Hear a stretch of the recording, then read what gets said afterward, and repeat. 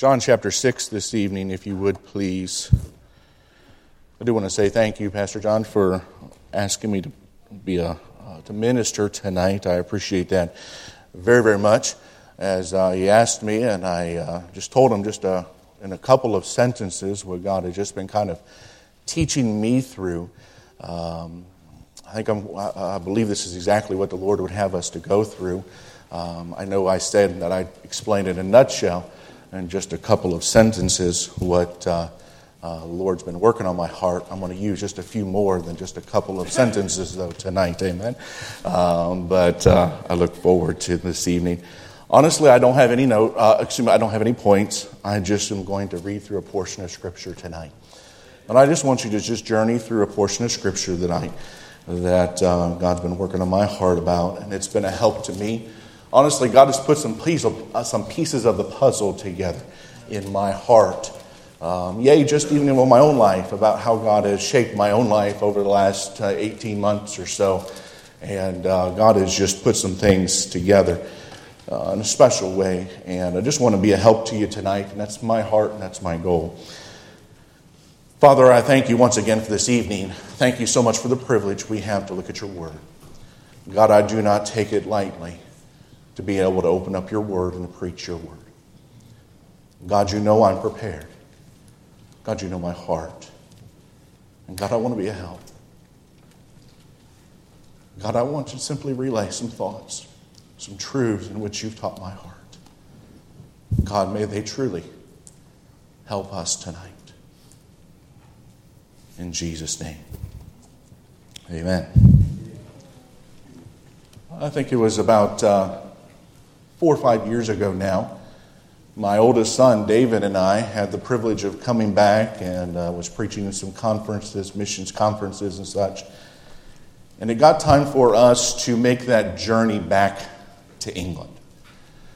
And I remember us getting on a connecting flight and us finally getting that last leg or that last journey over to England, and we were settling for an overnight red-eye flight. That's what most flights are from the States to England, and we were settling in for the night, and I was fully anticipating and hoping to get a little bit of sleep on the red-eye flights. Those are always hard at times, but I was trying to and was planning on it.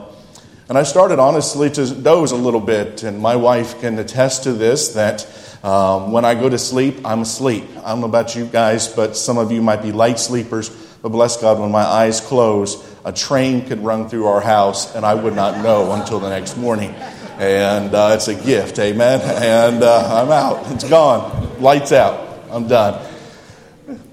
Well, suddenly, I was awoken by the feeling, and if you've ever done any parachuting or any of those free fall type things, bungee cord dropping, that feeling in the pit of your stomach when suddenly you're falling.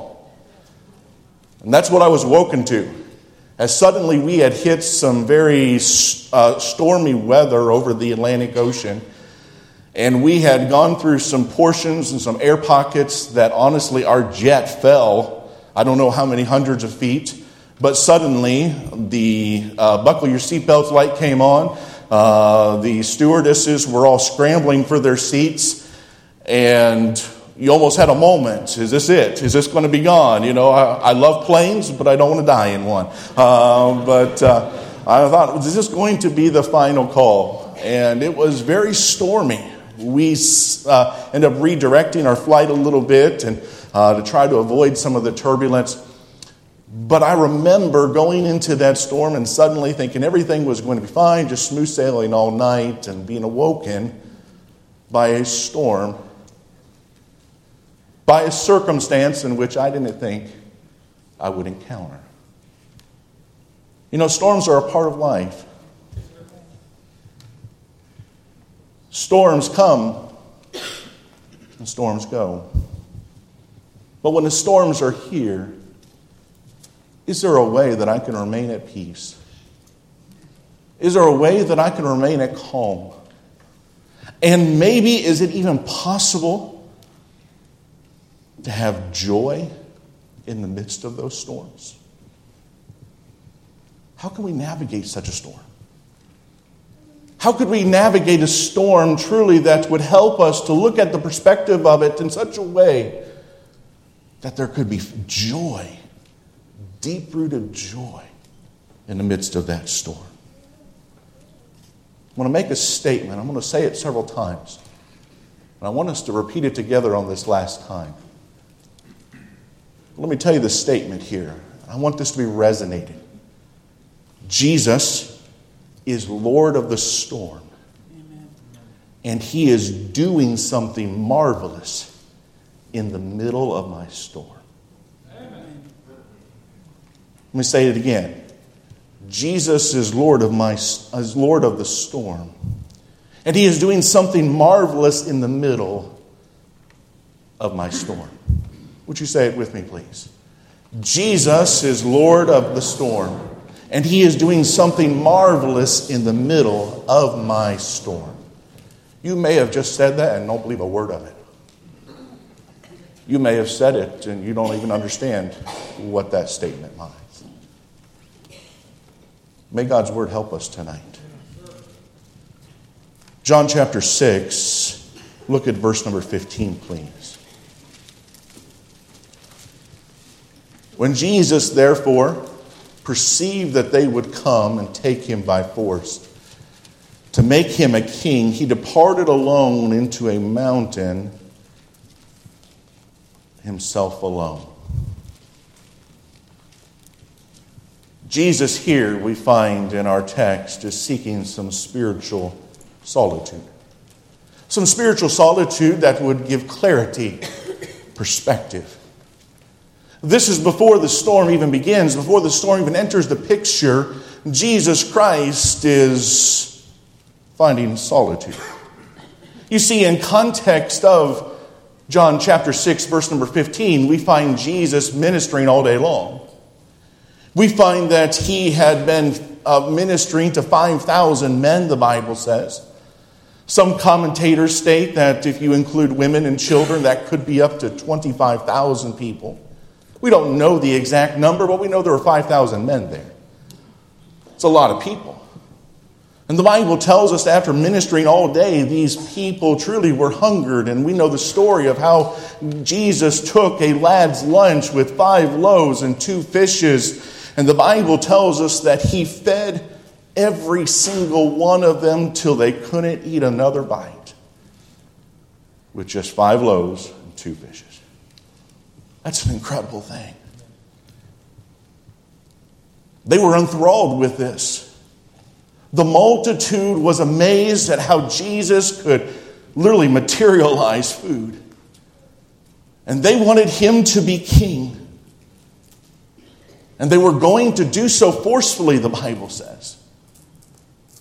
You see, the Bible begins in John chapter 6, in which Jesus is trying to find, once again, that solitude, that time away of rest with He and His disciples. But yea, the multitude gathered before they could find that solitude, before they could find that getaway. And they were thrust into a ministry of service, yea, that entire day. And Jesus here, as He is ministering to the heart of the first century need. Think about it here.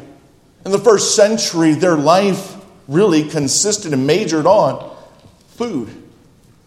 That was the main thing, survival.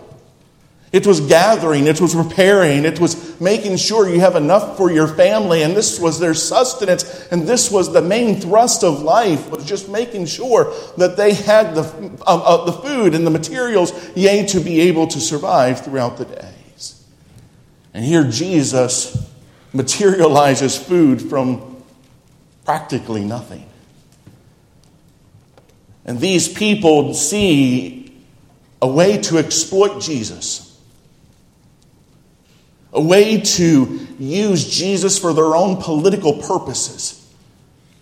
Hey, this man can make what we desire and what we truly spend much of our time in. Let's make him king. If he can do this today, we can use him to make our food tomorrow. And if we don't have to worry about our food tomorrow, what can we do? if he can be the one in which we can pull and we can force him into, being that one that we can manipulate to meet our own agendas, that's exactly what we're going to do. How often do we do the same thing? You see, these people had a very much of a short-sighted view of life. Just the next meal, just getting through, meeting the basic needs of their life. And so often we try to do that exact same thing. We try to pull Jesus into our own circumstances, into our own way of life, and try to manipulate and exploit who God is. Try to put him in some type of a box in which we say he's got to be confined to. But my friends, God is bigger than any box that man can formulate. No matter how much we try to manufacture to try to control our God to meet our agenda, God is not going to be controlled by man. He is Lord. Amen.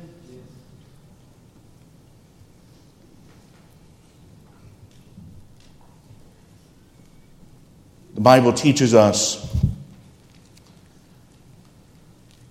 that God was knowing the need. Jesus Christ, God himself, knew that he needed to get alone. Even before the storm came. To pray. To walk with his Father.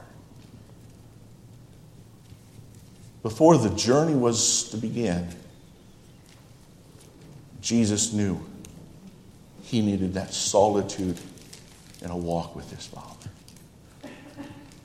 This was not a one-off thing. This was not just simply a unusual thing, but this was rather a regular thing with Christ.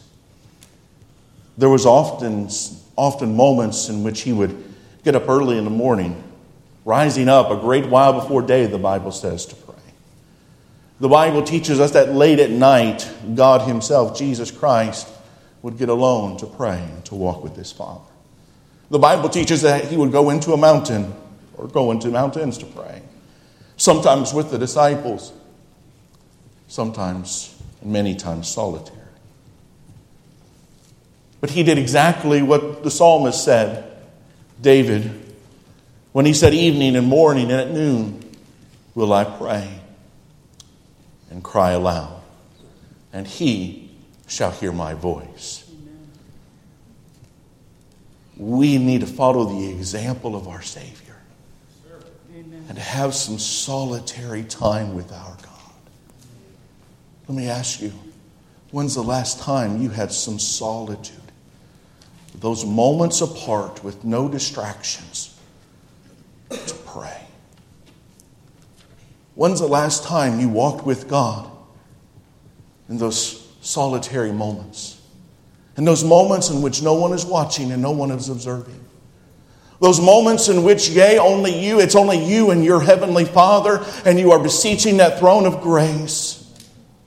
One of those moments that we follow the example of our Savior, Jesus Christ, and before the storm even enters into the picture, we are finding ourselves and we are seeing ourselves on those moments in which we are begging the throne of grace and walking with our heavenly Father. We need those moments. If Jesus Christ, God himself, needed those moments here on this earth, we desperately need them. We are not going to be able to go through the storm like God wants us to go through the storm if we do not have that time of walking with the Lord. We are not going to be what we need to be. We are not going to be all that God desires us to be if we do not have those moments in which we are walking with our wonderful and heavenly Father.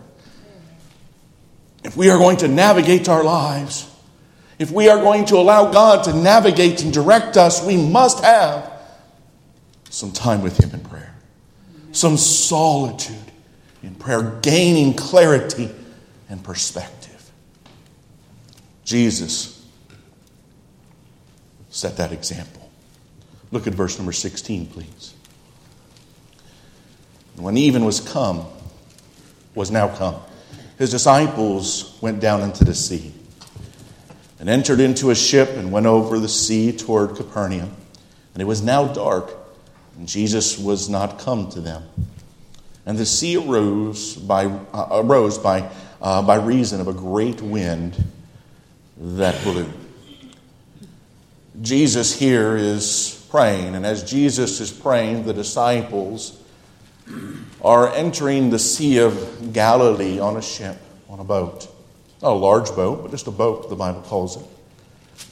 And as they enter the boat, the Bible teaches us that on the Sea of Galilee, a great wind began to blow. You see, the Sea of Galilee is several hundred feet below sea level.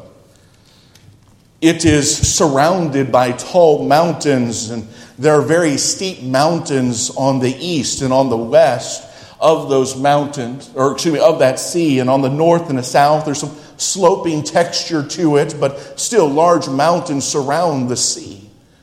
And as the wind blows off of the Mediterranean Sea and whips its way through the valleys and over the mountains and such, it can really sweep into that sea. And in just a few moments, that sea can come from a tranquil peace to a terrifying storm. It can happen without notice. It can happen in just a moment.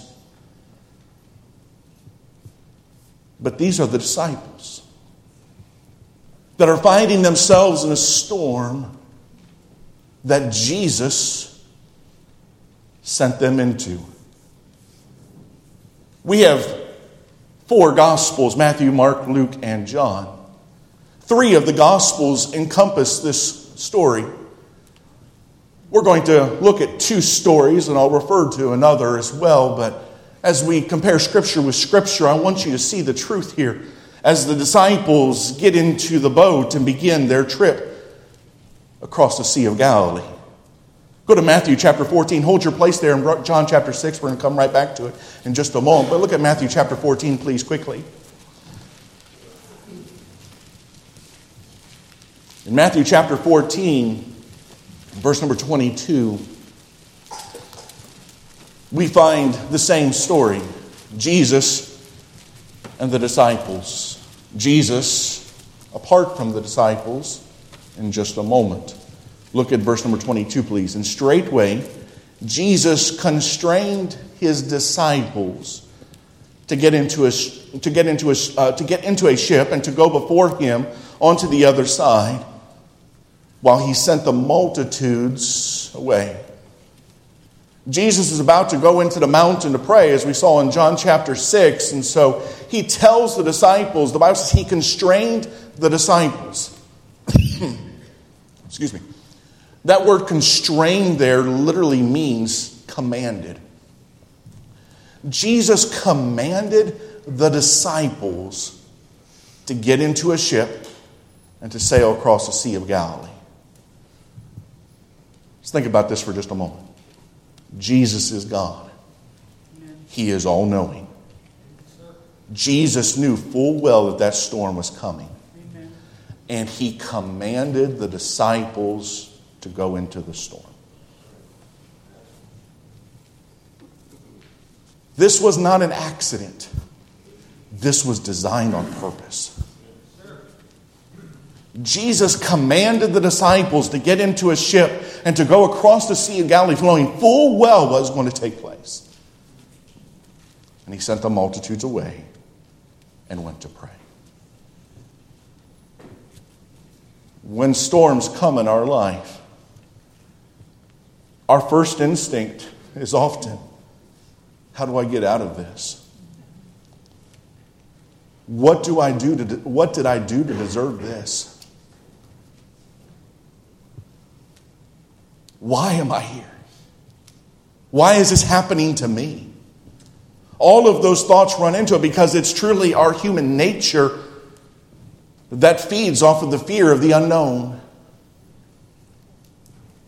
And since we don't know what's going to happen in the storm, it's our natural flesh that asks and ponders these questions as we think about the storm. But very rarely is it when we enter the storm that the thought is given, oh, God has set me into a storm. But that is the reality. Amen. God has sent us or sends us into the storms of life. He commands, just like he commands the disciples. But wait a minute. when we think about this, it changes our whole perspective about the storm. It changes the whole concept of what a storm is. If I fully trust, if I fully believe my God, who is Lord, who is King, if I fully trust Him and He is truly my Father that I can trust no matter what He does, it changes the whole concept of what a storm is, because the storm is no longer something I'm clinging on through, but rather a shaping of what God is doing. It becomes something that gives purpose, hope. It gives strength. It gives promise. And it even brings an assignment. What do you mean by assignment? In other words, there is instructions that God has for me through this storm. And this is an assignment that God has for me. And God wants me to be built and to be shaped and to be molded through this storm. Not truly a victim of the storm, but rather something in which God molds and makes through a storm. Amen. How incredible of a God we have that is willing to command us into a storm. And truly He does. Someone has said, God speaks to us through the regularity in which He interrupts our plans. Amen. I like that statement. You see, our disruptions, the storms in which we see in life, is really God breaking into our time, our reality, to accomplish what only He could orchestrate in our lives. We have an incredible God who is Lord of the storm. He is Lord. In Matthew chapter 14, look at, please, verse number 24. The Bible says, but the ship was now in the midst of the sea, tossed with waves, for the wind was contrary. Picture this with me, please. It's evening. It's late. The disciples are tired. They've been serving all day. They get into a boat and it becomes dark. There's no electricity on this ship. There's no running lights.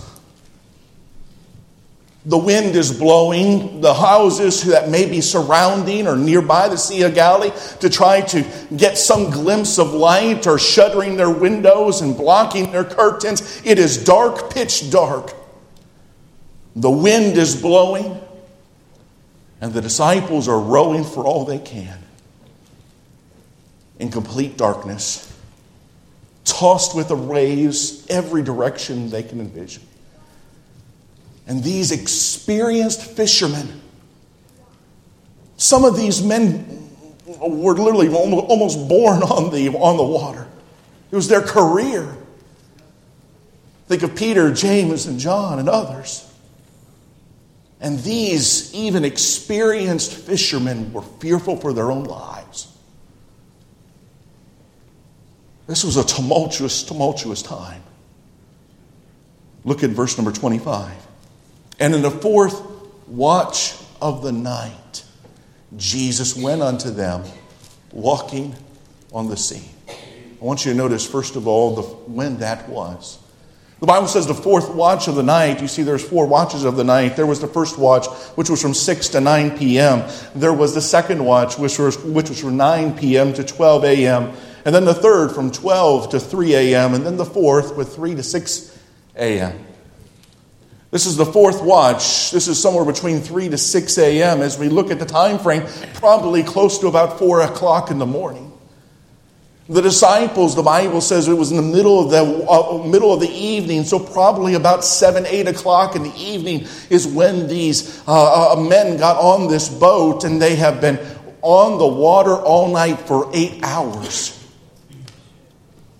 rowing frantically, not knowing what direction they are going. Can you imagine rowing for 8 hours in a storm?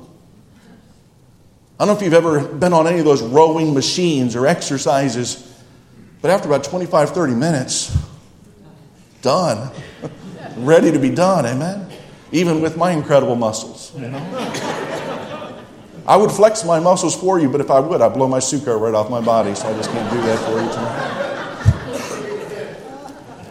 Some other time, maybe. But these were seasoned men who were used to things like this. and rowing all night. Can you imagine how exhausted these men were? Tired, fearful. Notice how far they went in 8 hours. Go back to John chapter 6. Hold your place there in Matthew 14. We're going to flip right back to it. John chapter 6, notice what the Bible says in verse number 19. So when they had rowed about 25 or 30 furlongs, in 8 hours they rowed or they sailed for 25 to 30 furlongs. A furlong is about 220 yards or about an eighth of a mile. You could do the math, but in about 8 hours, that means they have rowed only about 3.75, almost 4 miles in 8 hours. If you walk slowly, you can walk about 3 miles in 1 hour. Here, these men have been rowing for 8 hours and are going nowhere. Half a mile, literally an hour. 4 miles, about 4 miles in 8 hours. They've gone half a mile an hour. They are rowing and trying hard and going nowhere. And they are fearful and perplexed about this whole situation.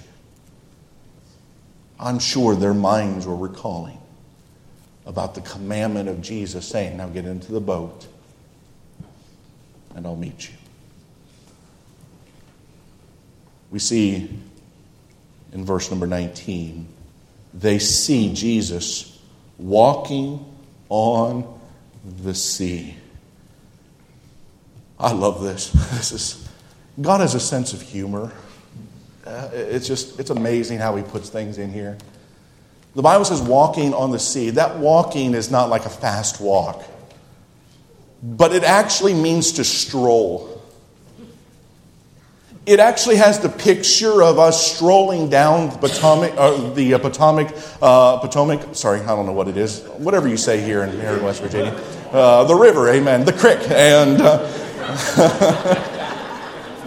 By Harper's Ferry, you're just strolling down, enjoying maybe a Saturday afternoon or a Sunday afternoon stroll, and you're just walking, just beholding the sights around you. This is what Jesus is doing on this stormy water. Just strolling. He's in no hurry. Just walking, strolling around. I can envision Jesus seeing a lightning strike and looking almost as if he's admiring his handiwork and the artistry in which he is decorating the sky with. That's the kind of context in which this word rocking means. Just admiring his own perfection. And here comes Jesus.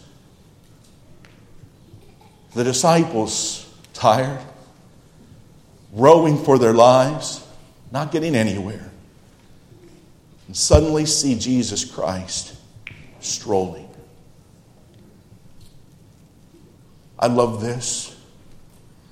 You see, as the disciples are in the midst of the storm, Jesus entered that storm. Jesus was with them in that storm. Jesus was there. In his own time and in his own perfecting place. He was there. He doesn't just send us into the storms. He goes with us in the storm. Amen. Hallelujah. Amen. But notice the disciples. Notice what they do. The Bible teaches us in 2 of the 3 accounts, Matthew and Mark, that as they see Jesus walking on the sea, they, in their tired and delirious state of mind, thought he was a ghost. There were no Ghostbusters then. They didn't have anybody to call. Sorry, that was bad. But I thought it was pretty good. They thought he was a ghost. The Bible says that. They, in their tired minds, thought, oh no, an angel of death is coming. And if things couldn't get any worse, We've been rowing all night. We've gotten nowhere. And now here comes a demon after us. What else could go wrong? And then their fear escalates. Their fear enters into another level in which the Bible teaches us that they become almost in a panic fear. Their fear is in such a way in which they are just struggling to even keep themselves together at this point. They are almost beside themselves with panic and terror. And then, I love what Jesus does. Look at verse number 20. But he, Jesus, saith unto them, It is I, be not afraid. Look at Matthew chapter 14. I want you to see the full picture of this. This is such like our incredible Lord. The Bible teaches us in Matthew chapter 14, look at verse number 27. But straightway Jesus spake unto them, saying, Be of good cheer. It is I. Be not afraid. Can I put it in our vernacular today? Cheer up, guys. I'm here. Can you imagine being one of the disciples and hearing Jesus say that to you? It was almost in such a way that if we were to say that to maybe a dear friend who is entering into a storm, we might be judged or misspoken of that we are trivializing or minimalizing the storm in which you're going through. Almost mocking. But this is what our God says to his disciples, his followers, in the midst of the storm. Cheer up, guys. I'm here. He is instructing them to have cheer in the midst of a fearful situation. You see, we truly don't need to be afraid of the storm. Because when we look at our Savior and he says, It's me, it truly puts a whole different perspective upon the storm. Because God's perspective is that he is the author and the finisher of that storm, and the storm is subject to him. And so when we hear that wonderful voice, it's me, we can do and we can decide in the midst of a storm to do exactly what Jesus told the disciples, to cheer up. Our God says, because I am all sufficient and Lord of all, he says, you can have cheer, not because of what's in of yourself, but because of who he is and who he can control. He is God. And we can have cheer in that storm. But it's the decision, is it not? The disciples had a choice. They could choose to fear, or they could choose to cheer up. It's a choice. It's a decision. All of us in the midst of a storm has an opportunity to choose to fear or to cheer. What is going to be our decision? Naturally, our heart and our mind and our flesh, want to simply row harder. We want to tell Jesus, hey, get in the boat and help row harder with us. Jesus, you need to come on my side and see things my way. And even though it might seem insensitive to say cheer up, this is exactly what God is wanting us to do. To choose to trust him and to cheer in the storm. You see, Jesus changes the scales when he arrives. You see, storms are seasonal. They're not continual. Storms come and go. And he is Lord of that storm. But then something happens in this story that I find very, very humorous. I said there's 3 accounts of this story in 4 of the Gospels. Luke does not write about this story. Matthew and Mark do. John writes about it. But he leaves an aspect out of it that is just hilarious to me.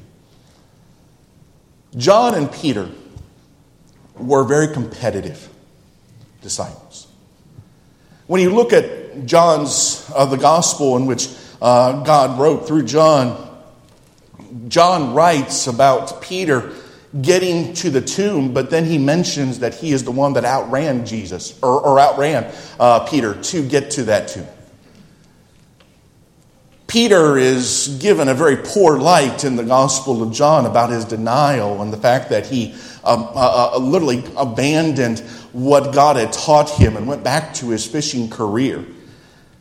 He does everything throughout he can to portray a negative light about Peter.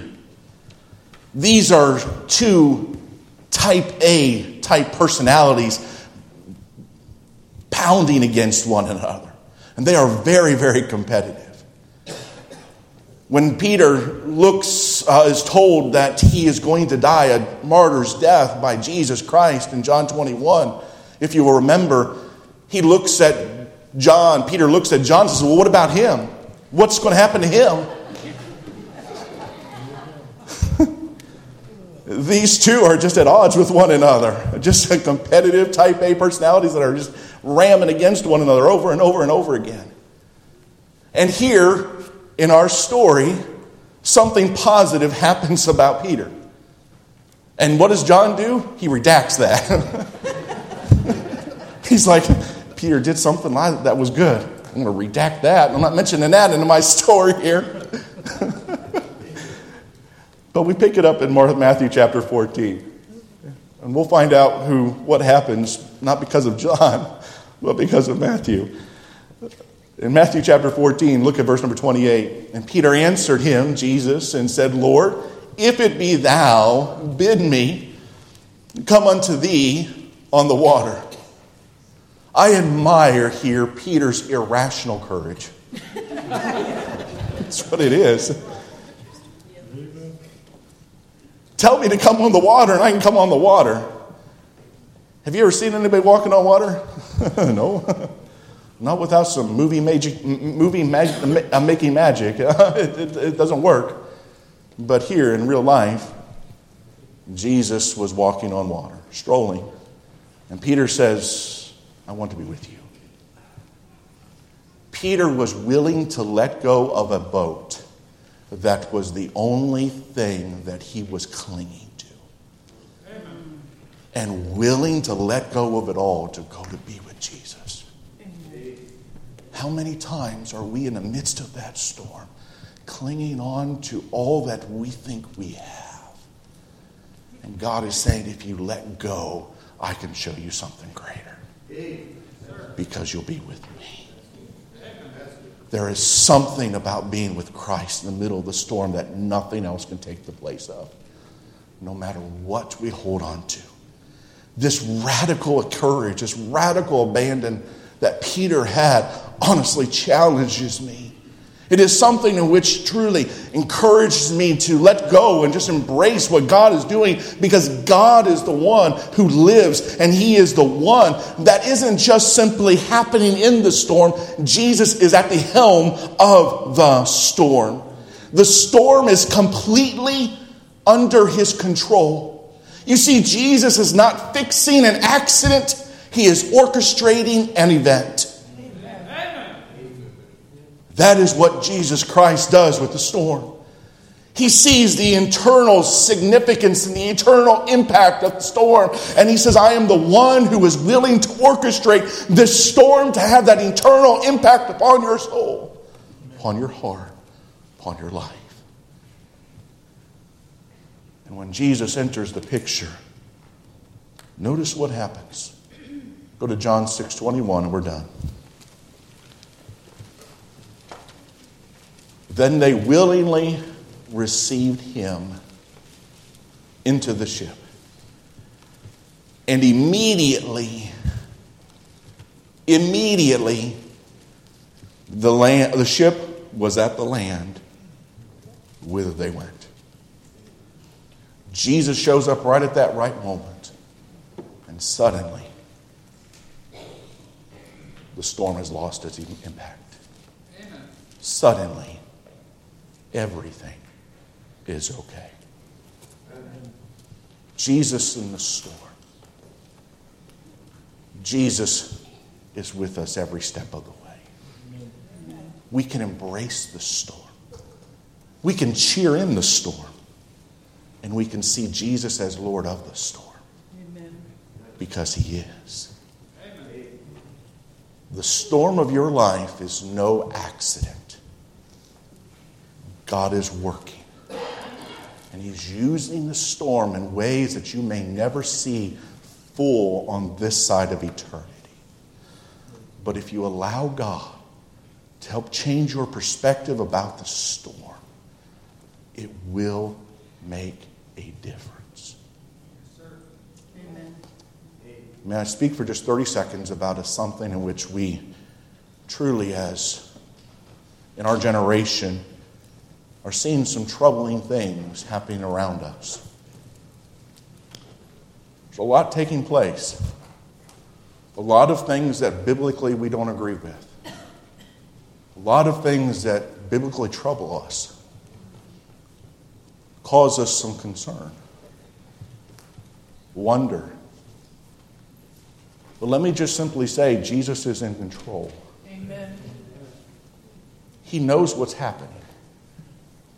Nothing has taken place that has taken God by surprise. Amen. He is the orchestrator of it all. Amen. He has used kings over and over and over again to fulfill His purpose and His plan. Amen. He used a wicked man named James, who happened to be king of England, with a selfish, prideful, arrogant, lordship type of mentality to give us our scripture in English still. Amen. God can use anyone for anything. He's in control. And God warns us in Isaiah to avoid confederacies. That word confederacy actually means conspiracies. We're good at that sometimes, are we not? And Isaiah warns us of those things. Not to fall prey to those things and allow those things to twist and to manipulate our minds and take us in aspects in which God doesn't want us to go.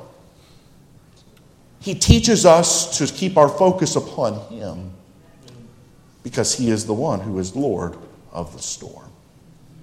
No matter what takes place in the years to come, in the days to come, I don't believe we have much time left. I believe Jesus is coming very, very soon. But if He chooses to delay,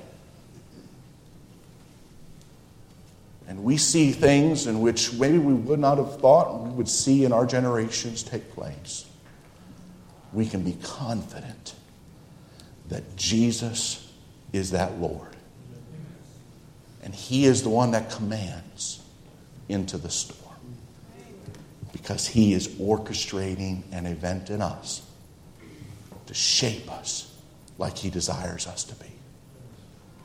I don't know what's happening in your life. I know there are some of you that are facing some storms.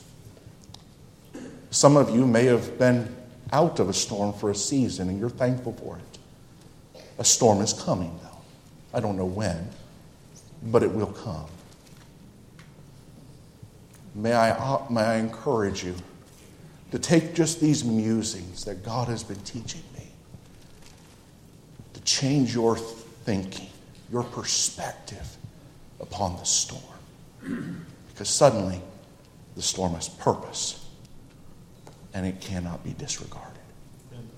May I encourage you to keep your eyes upon Jesus. Father, I thank You for how You teach. And God, I'm thankful tonight that You can guide and direct our hearts.